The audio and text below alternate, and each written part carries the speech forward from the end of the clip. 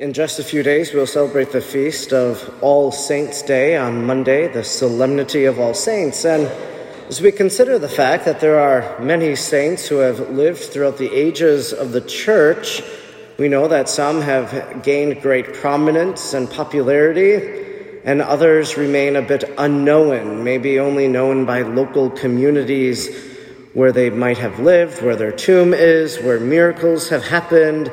And so I think maybe God's played a little bit about the busyness of these heavenly intercessors then, that for the saints who are very popular, they're continually inundated with requests. For those who are not as popular, well, maybe they become a better intercessor for us. That's what some people jokingly say.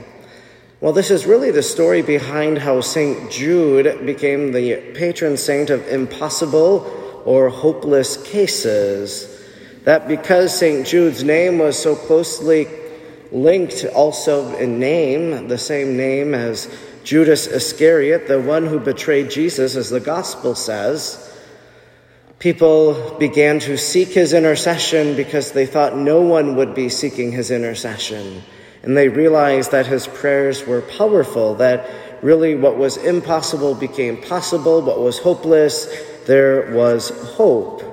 And this is why St. Jude earns this patronage, this title. Now, I couldn't even tell you anything really about St. Simon.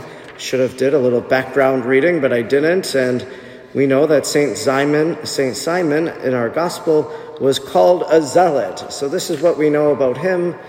And maybe as the two are paired together on this day, Saints Simon and Jude, maybe Simon now is the lesser known, the one less busy, the one who might pray for us.